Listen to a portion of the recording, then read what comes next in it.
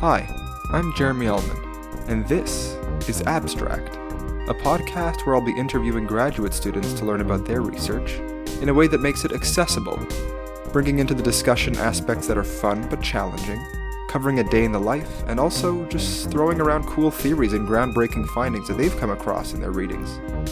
My goal here is to tap into the wealth of information swirling around graduate students' minds, culminating from months to even years of research and reading. We're going to harness that knowledge together, one episode at a time.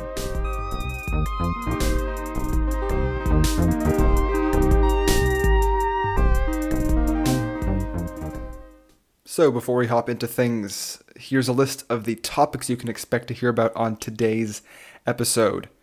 So we discuss the limitations on human linguistic abilities, 2 consciousness-changing insights having to do with learning, the importance of a nurturing supervisor, especially at the beginning of your academic career, the personal experience of pain, environmental effects on behavior and emotional state, the structures and processes of graduate school, mental health in academia, teaching versus tutoring, empathy, instructional design, and educational technology, what academic institutions can learn from Apple and Google, a unique definition of motivation, and the outcomes of putting your authentic self first. Of course, this and so much more on today's episode of Abstract, so let's get right into it. Nadine Bekouche is completing a PhD in education at Concordia University. She likes to talk about things like systems and social infrastructure, personal and systemic transformation, and the ways that people learn. Her first foray into graduate education started over 10 years ago when she studied medical psychology and behavioral cardiology. Transformational insights from that period include learning how groups influence knowledge formation and the physiology of pre-symbolic learning. Before starting her current PhD focused on instructional design, she worked for several years as an academic tutor and coach, training students at every level from elementary to graduate school. Her current research centers on the structures and processes of graduate education. So let's hop right into it. We have Nadine Bekouche on the podcast today. Nadine, welcome to the podcast. Thank you. Good to be here. Pleasure. I think first and foremost, I need to thank you because I was involved in the Concordia 3-minute thesis competition this year, and your coaching was invaluable to me. So I do appreciate that. I did learn a lot about that particular way of communicating science. And in a sense, that has almost inspired this podcast to a degree. So now we're kind of coming full circle. Pleasure to have you. Yeah. Oh, my pleasure. I love coaching the 3MT. It's a really fun time.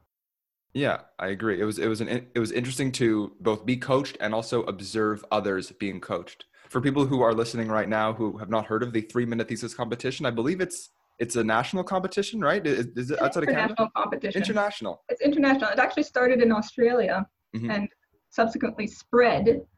And so the competitions are hosted first locally at the university level, then regionally in your country, then nationally, and then internationally. So you can win at each of these stages.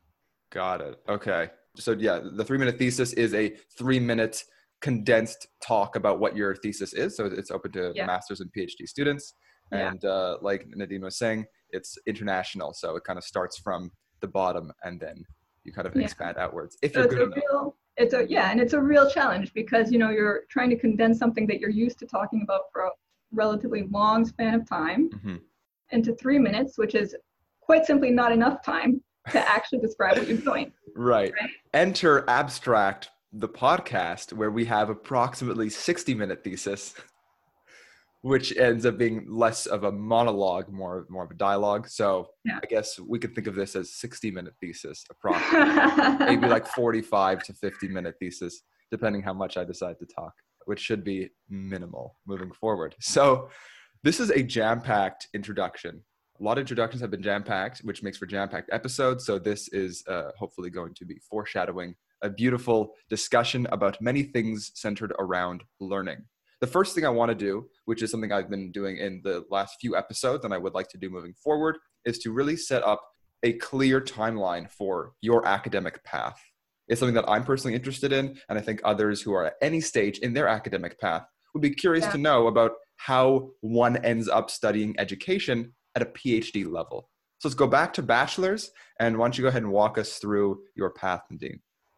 So I did my bachelor's at McGill in psychology.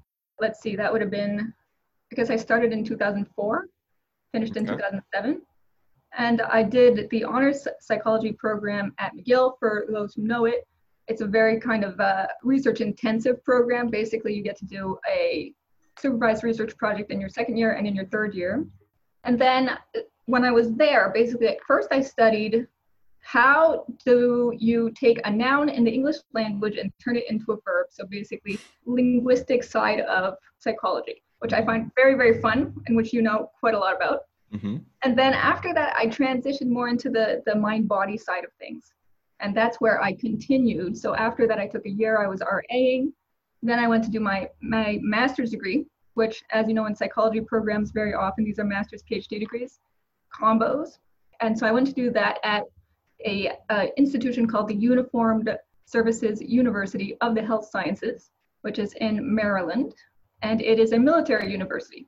Interesting. And so it's very small. The psychology program there is very, very specialized on things that could arguably be of interest to the military. So very strong focus on stress, combat stress, trauma, this kind of thing. And of course, because the military is a whole kind of an infrastructure, it's a whole institution, a very strong emphasis on health.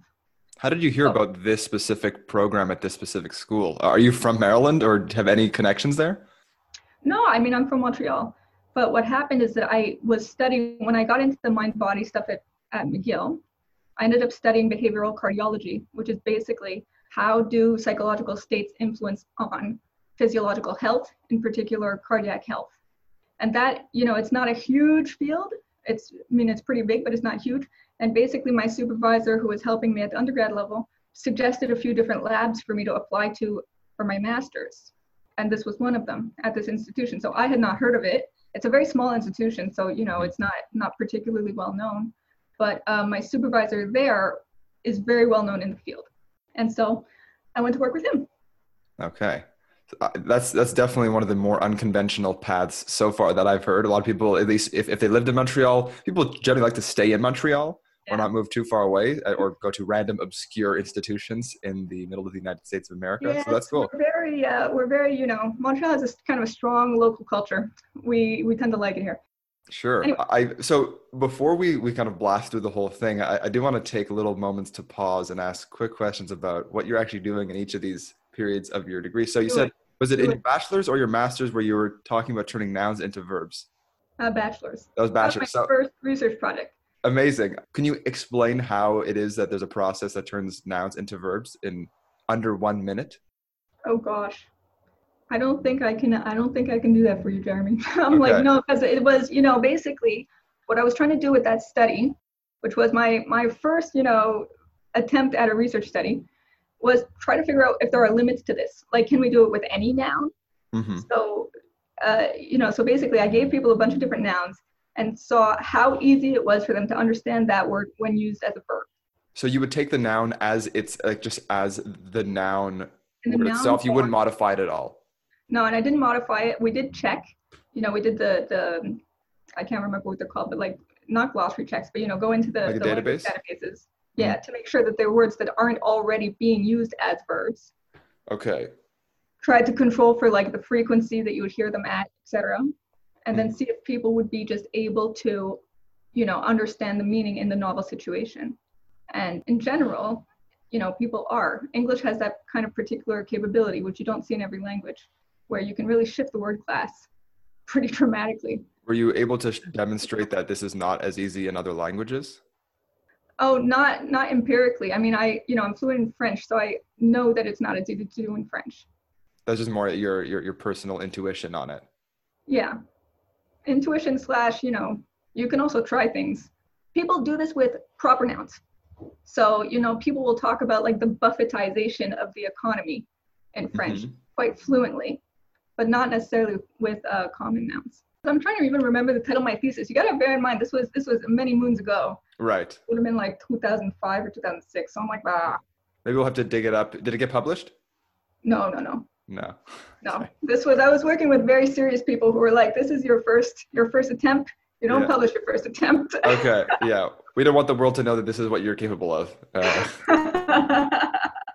Okay. No, it was good though. It was a really good experience. My supervisor was really, really great. Her name is Dr. Chris Onishi. And she, she really, I mean, I feel like she was, she kind of really set me up. Like, listen, we'll just go ahead and be honest here. Not all supervisors are going to invest as much into you as, as they could or as whatever. She really invested a lot. She really trained me really well. And I feel like from that experience, I was really well set up for my future research projects. That's great. So for the listeners now, I think this is an important note to make notes. I'm glad you brought it up because the supervisor plays a huge role, especially early on in your research career. So it's kind of, I think it can definitely be make or break. So really put that effort in. Absolutely. If you're an undergrad listening to this right now, looking to do research, put the effort in to find a great supervisor, either by talking to people who you know who have worked under them, or by scanning the community, because you really want to be set up for success. Maybe Chris Onishi has an availability if you're at McGill University. The other thing that I was going to say though is that when you're looking for a great supervisor, basically you want to also figure out what you want, because basically I'm saying she's a great supervisor. She really helped me. And what that meant was that she really worked with me to develop my ideas. She worked with me to develop the ethics protocol. She really kind of sat there and talked to me about it, right? But I did say that study never got published. So if you're just kind of looking for like an easy pub, that's a different thing. And that's not necessarily a great supervisor. Like if you're an undergrad, an easy pub usually means you're working on their research. Everything has already been thought through before you got there. So you're not going to get that training. Okay. So there is a distinction there. Do you want to go the creative route where you develop yourself, or do you want to go the hard and fast publish route? Get those papers out. It's up to you. The world is your publishable oyster.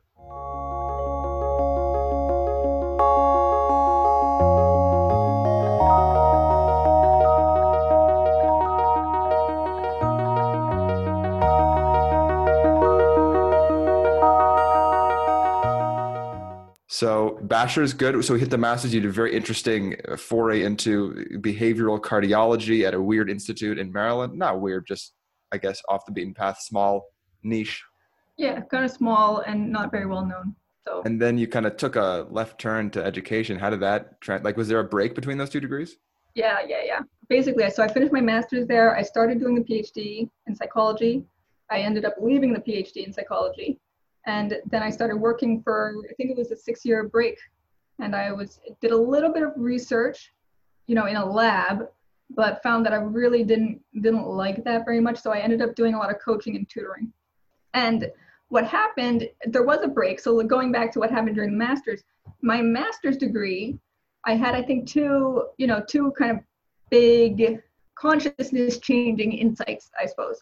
And both of them had to do with learning. And so one was that, a lot of the way that we understand the world is socially determined. This might not sound like a very big deal to a lot of people listening, but going through it the way I went through it, which was coming from the kind of foundational research in social psychology and seeing how that all built up in terms of its mechanics, was kind of profoundly interesting to me. And then connected to that, what I was doing in my master's thesis was looking at the experience of pain in patients who have ischemia, so a heart condition basically, that involves the fact that you wouldn't get enough oxygen going into the heart. So oftentimes there's some kind of contraction, and oftentimes there's pain, but not always. So basically one of the questions is, when is there pain and why? Because in such a condition, having pain is actually very helpful because it tells the patient when there's a problem, right? Yep. If you don't have any pain and your heart is doing this, then you could get into kind of serious trouble faster. So that's what I was studying. And basically one of the things that emerged from my thesis, and I was using a framework called the neuromatrix theory of pain, which essentially, it is from Ron Melzack. So it's this is very, very intensive philosophy of pain type stuff. And the idea is that actually you learn pain. You learn, your physiology learns how to perceive a certain kind of pain. That's one of the ideas of it. That's called the pain signature in that theory. And then there are a bunch of other things that go along with it. But basically what I found is that emerged in my data. And this was, again, something that, when I was talking to my supervisor about it, when I was talking to other people about it, they did not find this as interesting as I did. But basically, people who had experienced pain in the past were considerably, like 20 times more likely to experience pain in the future compared to people who didn't. And I was like, okay, is that something that is reflecting the fact that pain is learned? So that's kind of the way I took it. That was the way that I was thinking about it. That does sound very drastic, but doesn't everybody experience pain? How can you say that people who experience pain experience it more later on? Like I think everyone stubbed their toe, everyone's lost a family member. Also, is there a difference between emotional and physical pain? So many questions. Well, there is a difference.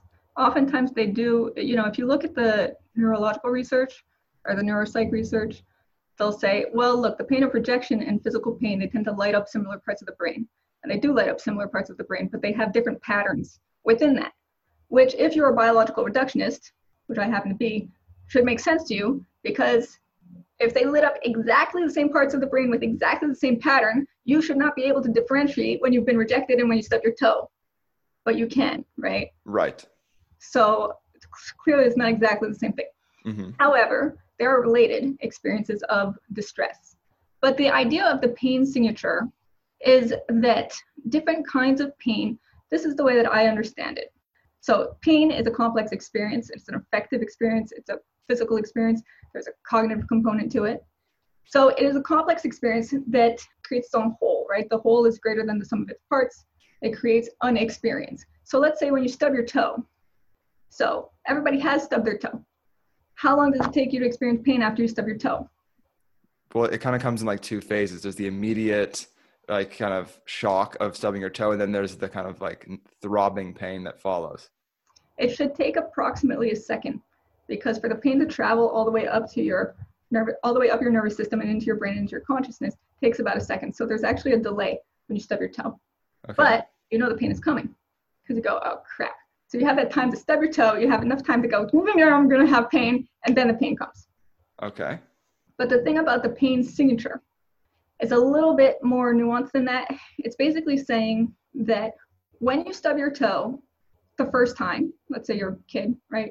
You don't know what's coming. You stub your toe, you wait a second, in that second you have time to say, I'm gonna be fine. And then boom. Okay, then the pain hits. You learn that it's painful. You learn that it's painful, and you learn the kind of pain that it is. Mm-hmm. So that by the time you get to stubbing your toe for the 50th time, basically that signature is already kind of burnt in. You know what to expect. Does that mean that it's no longer 1 second before you feel pain? It's actually instantaneous?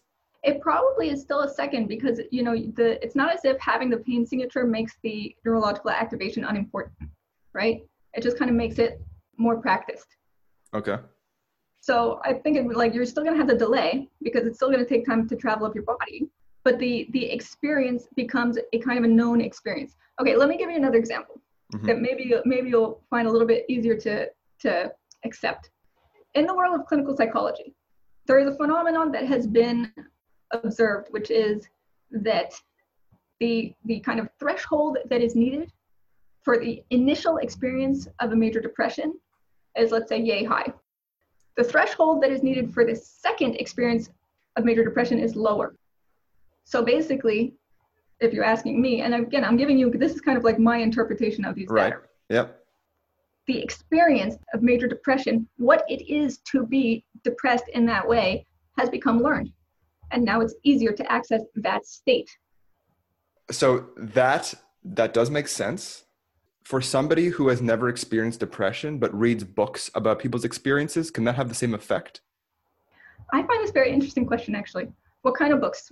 DSM, or do you mean a kind of a Sure, yeah, like actual case studies of people who've experienced depression? Because if you're saying that you learn from your own experience, can you also build this, like, can you kind of reinforce the same pathways by studying the experiences of others? Okay, again, this is my opinion, right? I think to some extent, yes. But I don't think it's always possible to do it completely. I also think that there are going to be a couple of other factors that are going to come into play here. One is going to be obviously the quality of the description that you're reading. And the second is probably going to have to relate to trait empathy. So some people just find it a lot easier to tune into other people's experiences of pain. And so for those people, yeah, I think they can learn it faster. But I don't think that you can learn it in the same way, like let's say in the same level of detail. Sure. If you're taking it in secondhand. But I think that you can get something.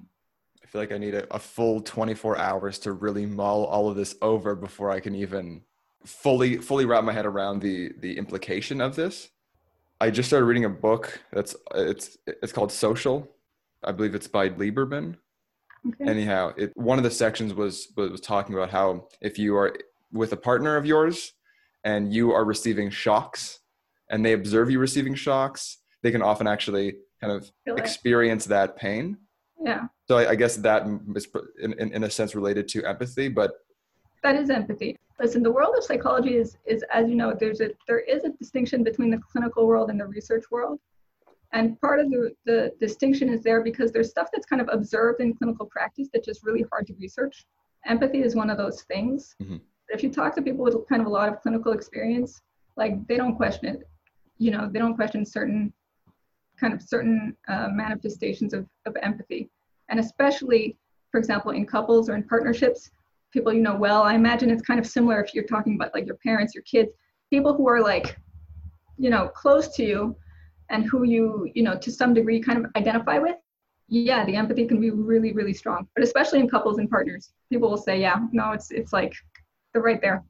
They go, you know, if my husband wakes up at night, like I'm up, I'm up. You know, I'm not stressed, I'm fine. He's stressed, so I'm up. This all has such distinct flavors of this thing you mentioned in your introduction, which is part of your transformational insights of how groups influence knowledge formation. So of course there's knowledge formation, but there's also things like empathy and understanding like a psychiatric illness.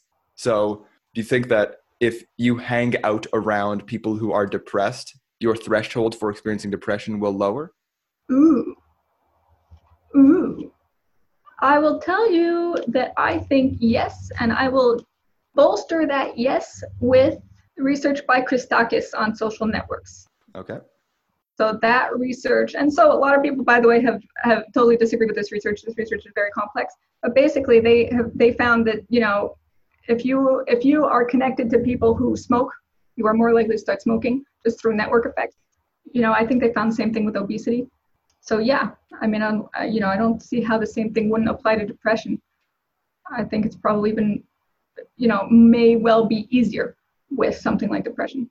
So, given that answer then, could a potential therapy for people who suffer from depression or a lower threshold for experiencing depression, is there any way, this almost sounds very like Orwellian, you know, but could we insert them into a specialized environment where they're surrounded by people who are not as susceptible to depression or who experience complete opposite side symptoms to depression? I'm so happy that you asked that question, because now you understand why I study instructional design. It's all coming together. Is that, yeah, I think that there are environments that I think are more conducive to, how can I say, preventing people, even if they are susceptible, let's say, to depression. There are environments that are definitely more conducive to supporting the mental health than others. And I think I don't think that's a very controversial statement.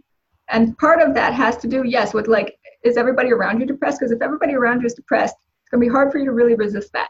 If everybody around you is doing really well, probably you're going to be pulled along with their upbeat, high vibe attitudes.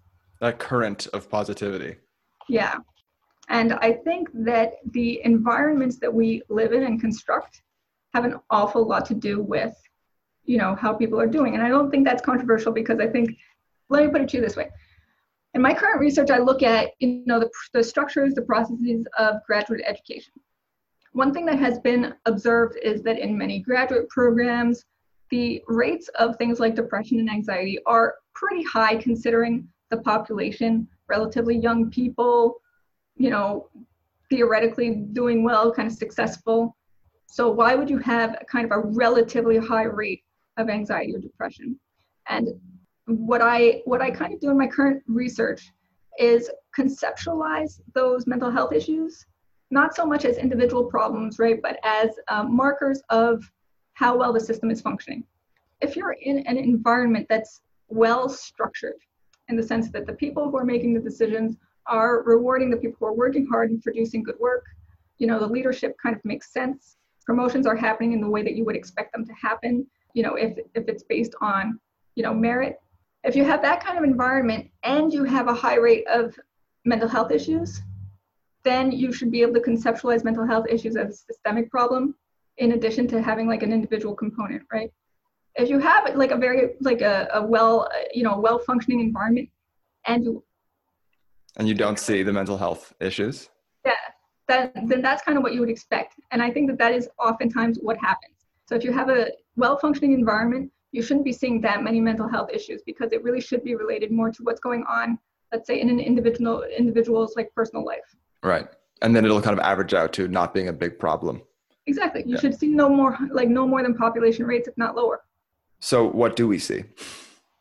I guess this is kind of case by case based on the different fields.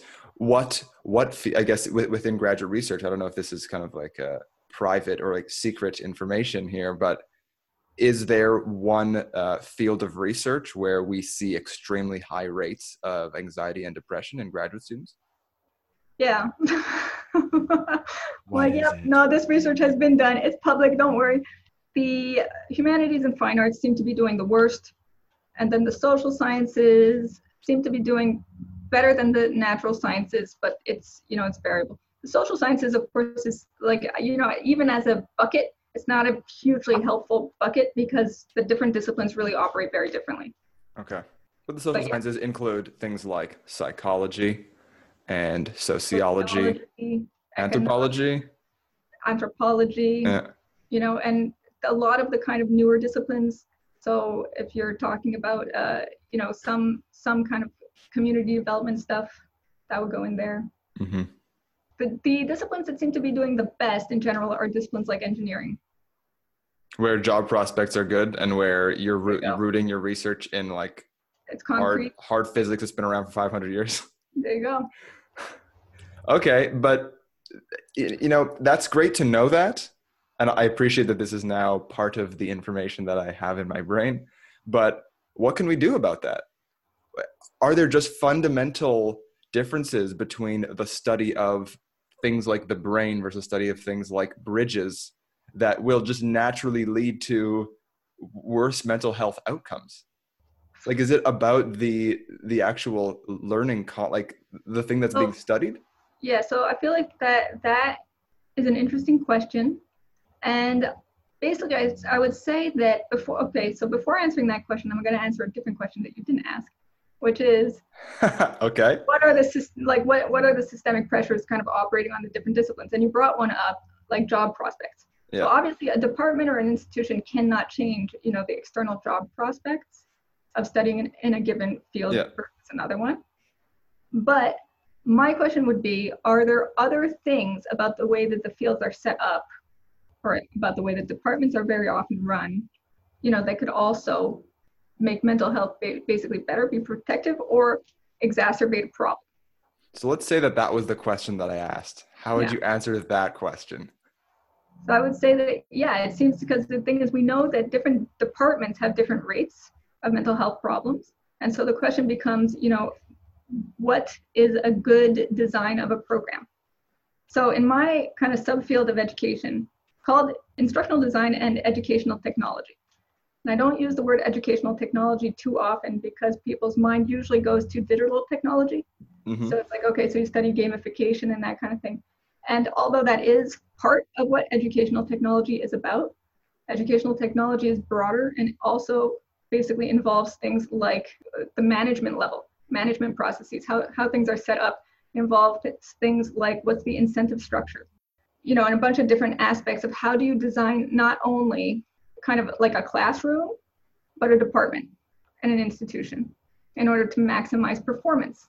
So based on the kind of different frameworks that exist in educational technology, you could do an analysis, for example, of graduate school, which is what I'm doing, and see, okay, what works well, what supports students, and what doesn't seem to work well.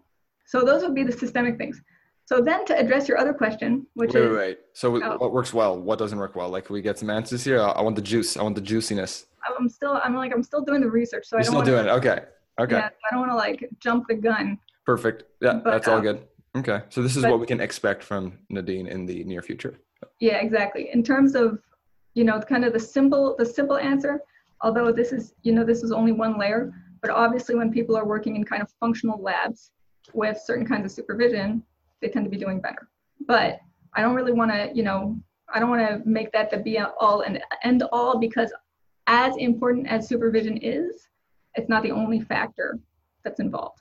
There are other levels. Mm-hmm. Okay. It can involve things even just like the physical space of the department. So basically, how many opportunities for kind of informal contact, with other people do you have? That makes complete sense. Maybe the whole department should just be in a giant sphere, so everybody can see everyone from like every angle. We can be in harnesses hanging from the sphere. Exactly. We got to copy Apple's, like, what is it? The central office design circle. Is that what they do? I think so. I think they just hit the people hanging from the ceiling. That might cause issues in terms of bathroom breaks.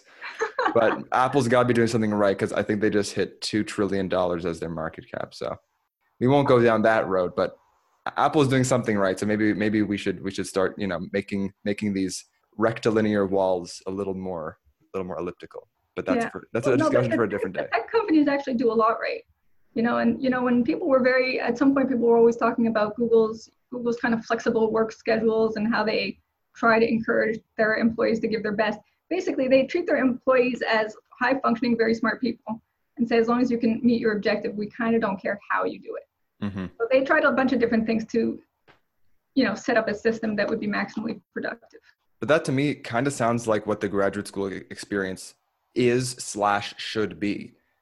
If you're in graduate school and you're performing at a high level, you're presumably an intelligent person who can carry out tasks independently and doesn't necessarily need to have the same kind of 9-to-5 rigidity that an office job would require.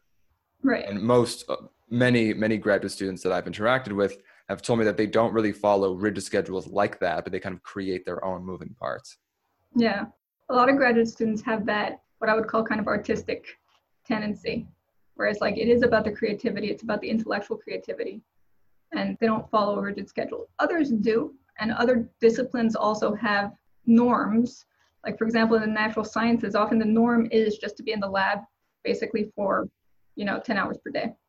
So there are more rigid schedules involved. That's great. Which universities are included in, or which departments are included in the current study that you're running?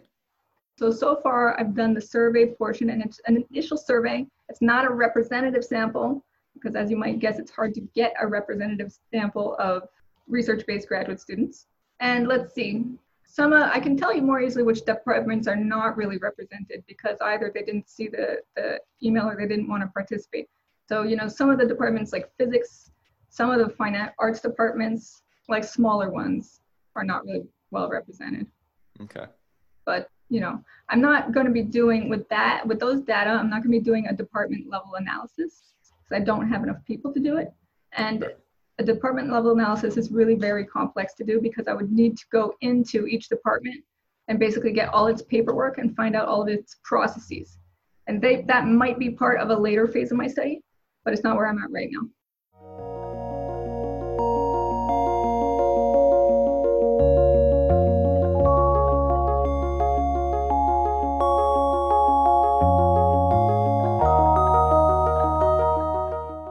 So you mentioned that, one main focus of your PhD is instructional design. So right now we're actually talking larger. To me, it seems like we're talking larger than like instruction that would be implemented at like the course level or in a classroom. So right. Do you have a distinct focus on the classroom experience? No, because it's on the design, the educational technology more broadly. So the broader level is the ed tech level, also known as human performance technology. So maybe I should have put that in my intro instead. So it's instructional design and human performance technology, okay, which basically encompasses both levels. At the classroom level? The classroom and the broader level of the department. Well, it's not really two levels, is it? It's like the department and the institution. Right. So if you're working on the design, then I would assume that with the data that you're gathering, your ultimate goal is to actually create some kind of new, like to produce some new sort of methodology or some new framework. Yeah, but so the first step in kind of doing this kind of design is to figure out what's going on now. So my PhD is really entirely focused on what's going on now. And based on that, I hope that I'm going to be able to generate some recommendations in terms of what are the kind of areas of greatest leverage of things to change. Because obviously, if you're talking about a system and it's a complex system, a small change can have a big effect. And oftentimes making or trying to make big sweeping changes has unpredictable effects and can be counterproductive. So basically, in my study, what I want to do is figure out what's going on now. What are the things that seem to be working well, and what are the things that don't seem to be working well, and then where are the areas where we can make kind of judicious incremental change. And this is what you're hoping to learn from these surveys that you're sending out, which I believe have participated in. Yes. So the survey is one portion, and then I'm going to be moving on to an interview portion as well, where I'm going to be getting more information on the structural or the systemic levels that are influencing students, and also on students' actual transformative experience. So when you kind of brought up the point before that studying certain topics can in some ways be, let's say, more, I don't think you use this language, but more transformative than others, I think that is the case. So if you're studying bridges, that might be, so I personally don't study bridges, so I can't really speak to this, but you should try. That might be less, but it might be less transformative, than studying existentialism. There are definitely, like in education, there's a big focus on kind of postmodern critical theory. And that just happens to be challenging to study. Like, that's tough. You're going to get deep into the post-structuralist stuff. Like, that's tough. So I think that definitely what you study has an effect, but it's not clear how and when and on who. With that specific example, it did sound like we were making a pretty solid distinction between concrete and abstract fields of study, whereas existentialism is considerably more abstract than bridges. Yeah.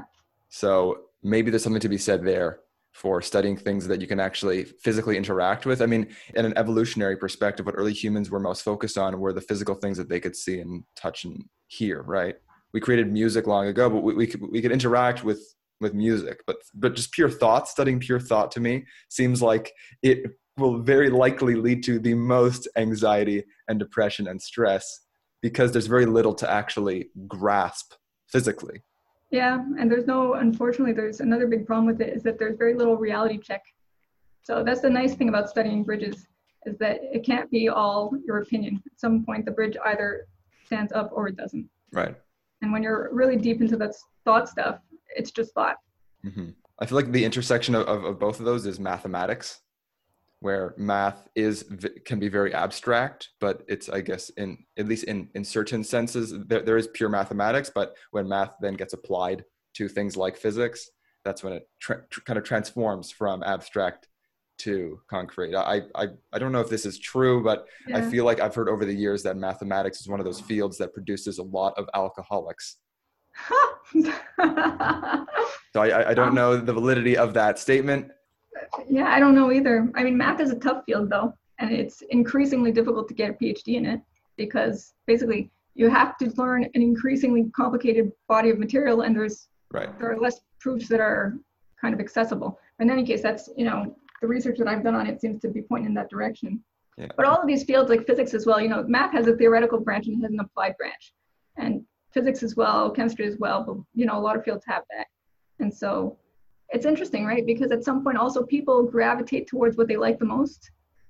Mm-hmm. So, I mean, I know, I have a professor who studied theoretical math and he hates applied math. So when they asked him to teach the stats course, he was like so upset. That's funny. Like, that's exactly what I hate. But yeah, so it's interesting. So we have spent a good amount of time now discussing kind of the workings at the graduate level, but you did mention that you've spent time training students at every level. So the research that you're doing now, collecting information about the graduate student experience, is there anything to be gained that can be then applied to earlier levels of education? Yes. I haven't thought about that in an enormous amount of depth outside of one particular angle, which is, since I've done a lot of coaching, I have a very, very great interest in what I'll call one-on-one education. Mm-hmm. So, and if you take a systems perspective on that, one-on-one education is in some ways like the smallest system, right? Because you have the dyad, you have like the teacher and you have the student. Yeah. And oftentimes, so that's what you're dealing with, and you're dealing with a particular kind of relationship there, because it can be in some ways very personal, because you're getting at part of a person's hidden world, right? Their intellectual world is part of their hidden world. Right. But it's also a professional relationship. So there are kind of tricky things that you see in one-on-one education that you see, for example, in graduate supervision, or in a lot of graduate supervision, which also will transfer. I think there's more teaching going on as like a tutor compared to being a supervisor. So I guess this is kind of the like tutor coach dichotomy, where at least in my experience, I never really thought of my supervisor as someone who was teaching me directly. Whereas I myself am a tutor. I've been tutoring for 5 years at least at this point. And I would definitely love to continue this conversation about tutoring, because I think it's really interesting. And the one-on-one experience is, I think, a great opportunity for a lot of growth.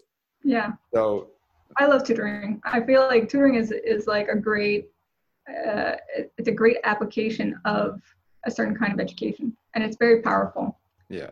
I tell all of my friends I basically tell everybody that I know, if there's something that you like, some teachable subject that you have some skill level in and you enjoy to a certain degree, go and try tutoring it. Try tutoring. Because you will, by teaching, you will learn more. You do. Right. And you will kind of gain an appreciation for the discipline. Maybe, I don't know. This could be more of a personal thing, but I've always seen it as a really great opportunity to grow as a listener and also a speaker and a learner and a teacher, and everything kind of comes together. Oh yeah. I mean, you process the material differently when you have to explain it, for sure.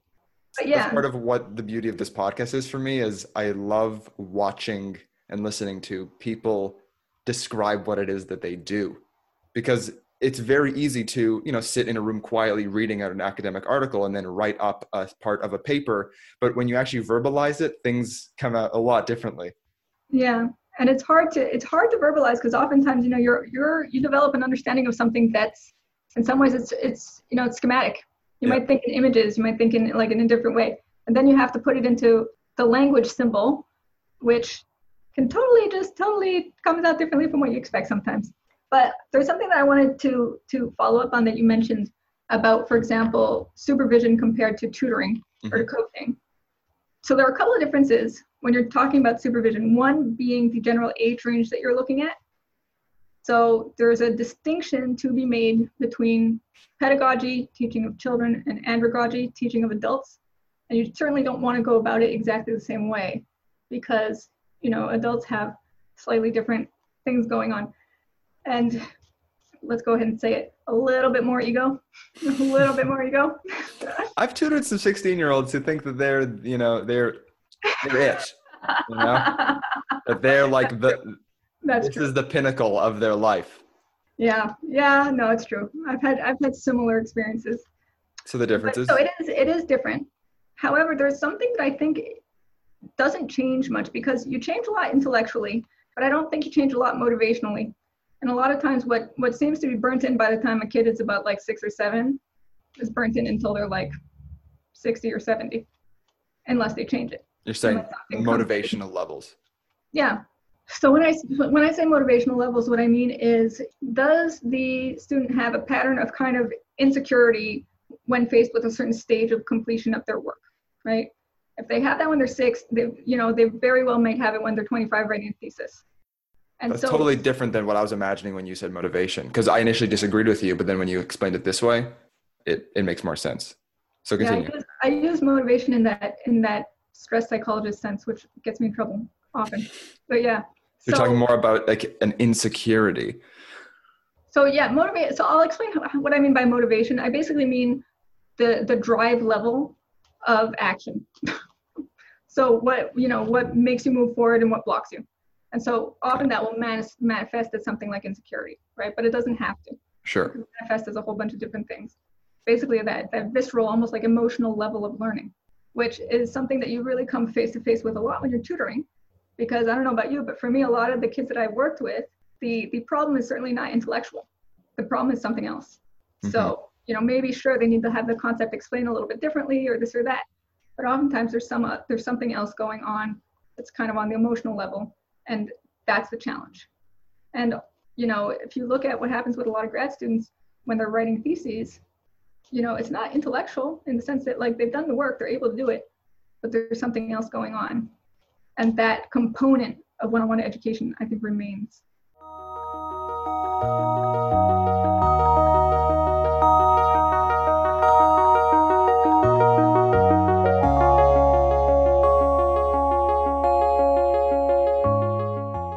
So first of all, I'm glad that you defined motivation in that way, because I definitely had a different kind of idea of motivation. And for me, my motivations have changed, the So levels to which I'm motivated.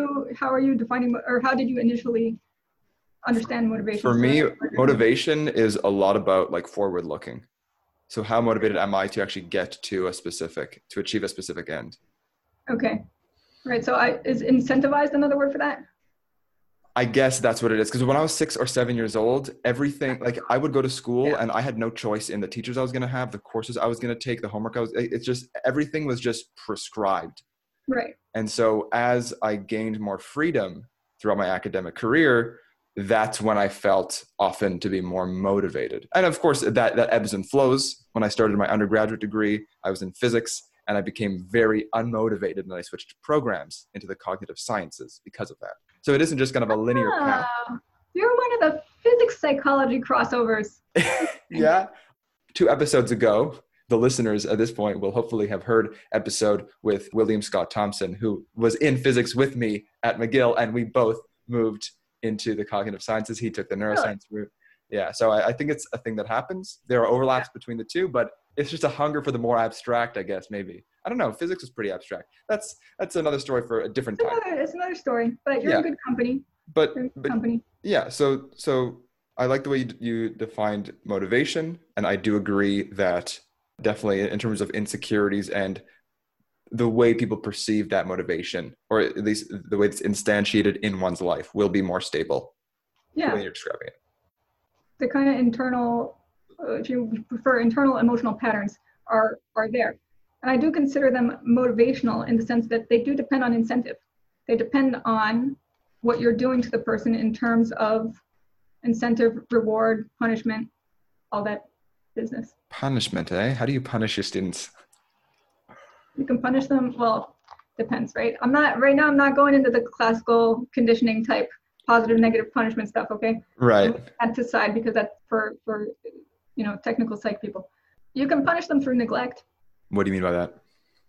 Okay, so you put in a lot of work, you write, let's say, I don't know, a chapter of your thesis. You like blood, sweat, and tears, it's all there. Nobody reads it. Your supervisor doesn't read it, or takes like 3 months to read it. Mm-hmm. That's neglect, and it's punishment. Yeah. Okay. It feels very mean. Of course, you can also just you can have somebody who writes something that's really good, and then you can totally tear it apart. That happens too. Luckily, it doesn't happen very often, but that would also be a punishment. Interesting. Okay. I see that. We'll definitely not go down the behavioral route here. No need to dive into that.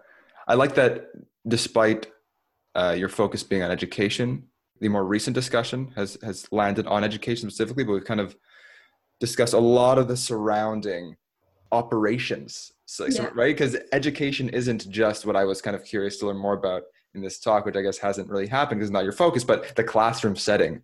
I'm so infatuated by the classroom setting because it's where I'd like to end up.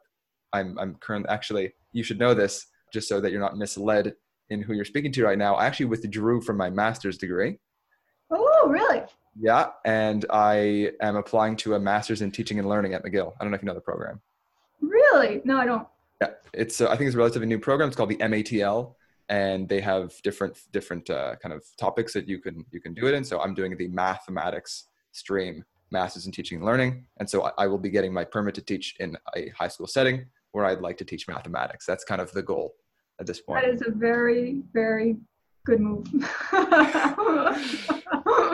So this podcast is just one way that I kind of keep myself in the higher education, like the graduate school environment, because I did enjoy many aspects of it, including 3-minute thesis.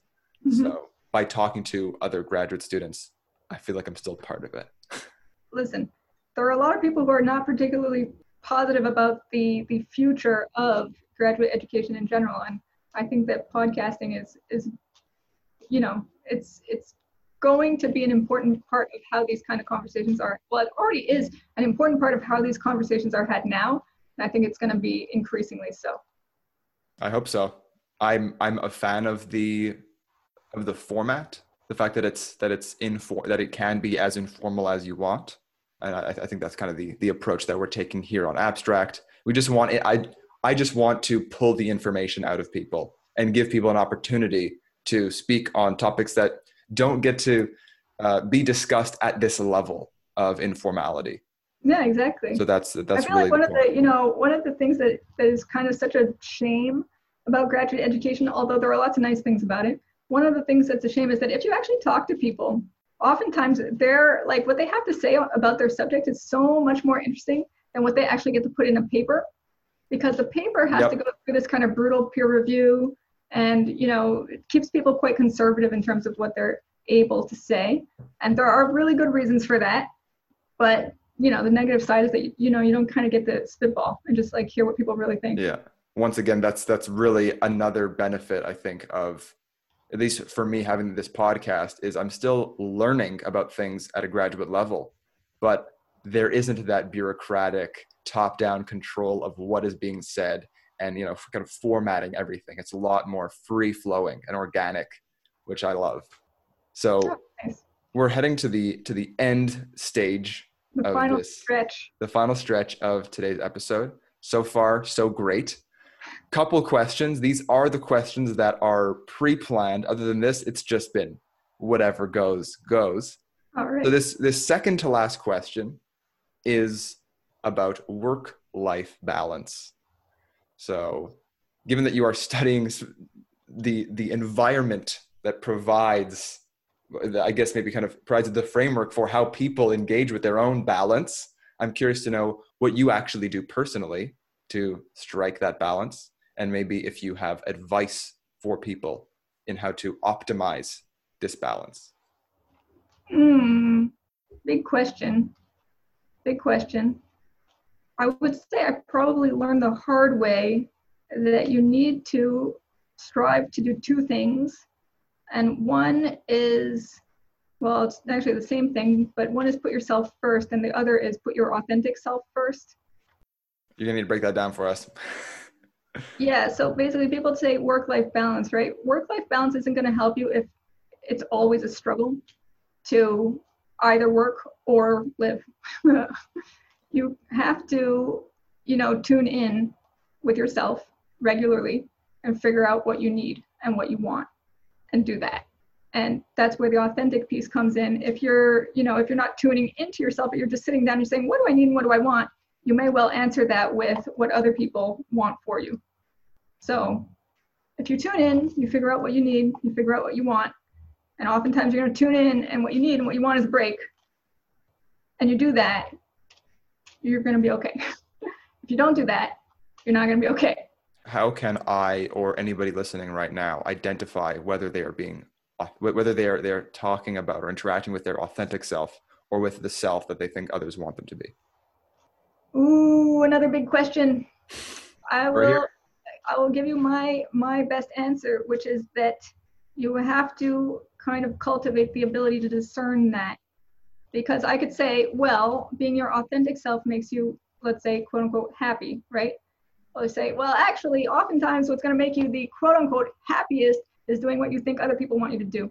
But what is going to give you the most satisfaction and kind of peace is going to be being authentic. So you have to learn to distinguish between, a kind of an elation maybe that comes from thinking that you're doing the quote unquote right thing versus a kind of a solidity that comes from doing the authentic thing. So you almost have to kind of run your own personal experiment, try doing different things and see how it makes you feel. Exactly. And then identify see, I think that's a great idea, a great plan. Sometimes though, with big decisions like withdrawing from a master's degree, it's not the kind of thing that you can test out for a week, right? Well, you can though, in the sense that you can say, okay, I make this decision. Give yourself a couple of days, see how you feel about it. Right. Then you say, okay, I make the other decision. Now, how do you feel about it? And like the thing is that like that, I mean, I understand what you're saying in the sense that big decisions, one of the problems is you're going to get in your head a lot faster when it comes to a big decision because you go, oh, what about this? But what about that? But what about this? But what about that?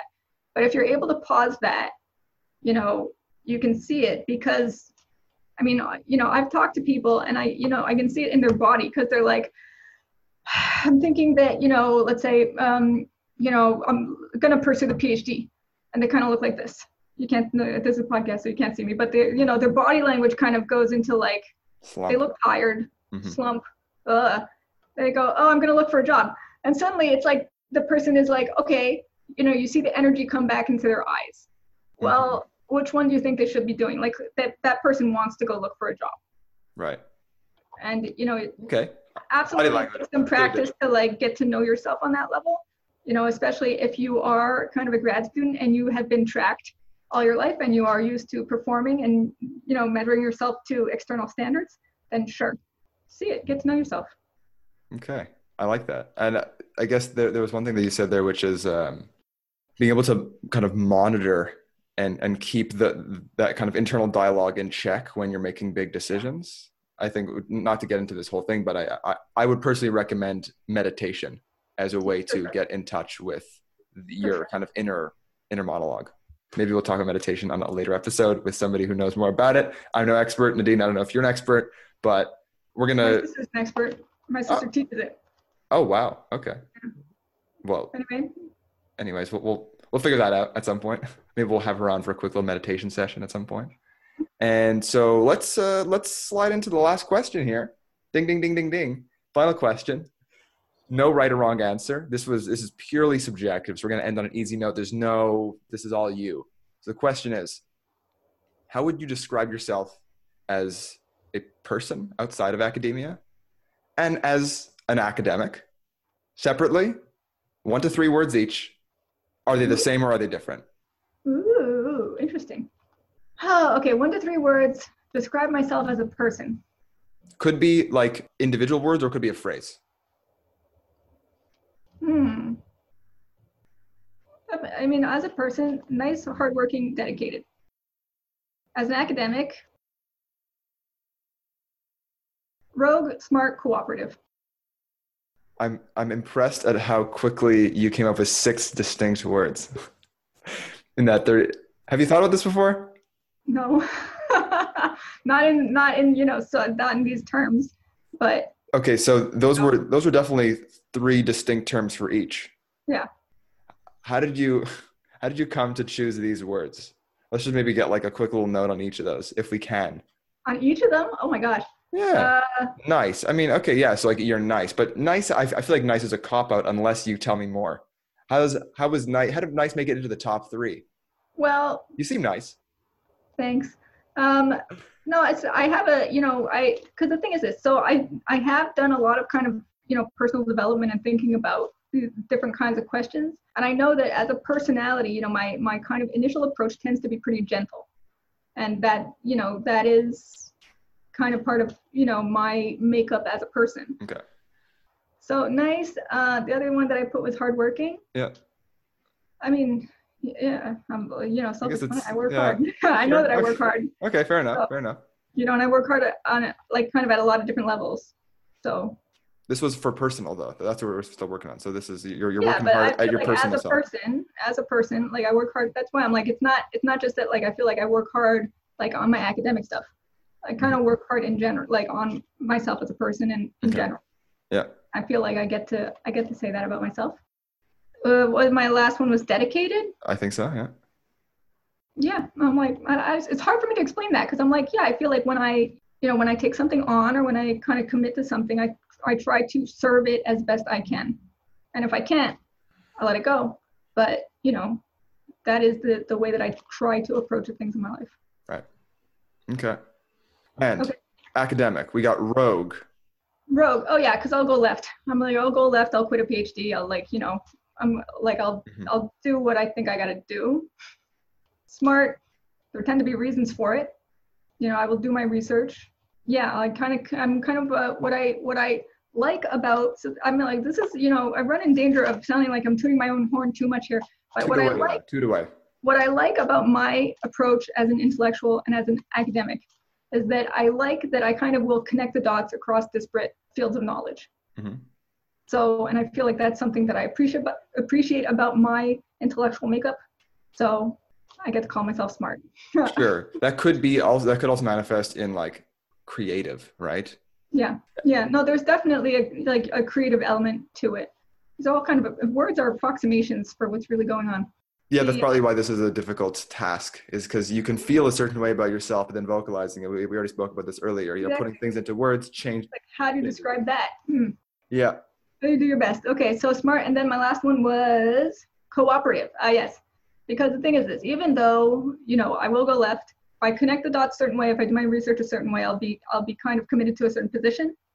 I'm willing to work with people. I don't need everybody to agree with me. I don't need everybody to have the same ideology, work within the same paradigms. I will work with people. I'll work within the system as far as I can do so authentically. But, I kind of think that it's really important to collaborate in the sense of understanding that we have to share ideas. We're not always going to agree. And that's kind of part of the fun. Perfect. Well, I'm glad that you decided to share your ideas today. Many ideas were shared. So if you're listening right now, hope that you enjoyed the sharing of ideas once again on another episode of Abstract. So I just want to thank you, Nadine, for coming on the podcast. Thank you for replying to my email, or I guess sending me an email, because I put it into the survey that I signed up. So it's funny how these things come together. Thanks again. It was great to be here. Yeah, absolutely. Really nice to have you. So that ends it for today, episode 15 of Abstract, the podcast. I will catch you all around. Take it easy. Thanks for listening. If you liked what you heard, you can check us out at AbstractCast on Instagram. If you have any feedback, please feel free to leave a comment on the post for the current or any previous episode that you might have listened to. Or if you're a graduate student and you would like to be on the podcast yourself, you can drop us a line at abstractcast@gmail.com. This podcast will be released weekly on Sundays and is also available on Spotify, Apple Podcasts, and pretty much everywhere else you're going to find podcasts. So feel free to check us out around the internet. Until then, take it easy.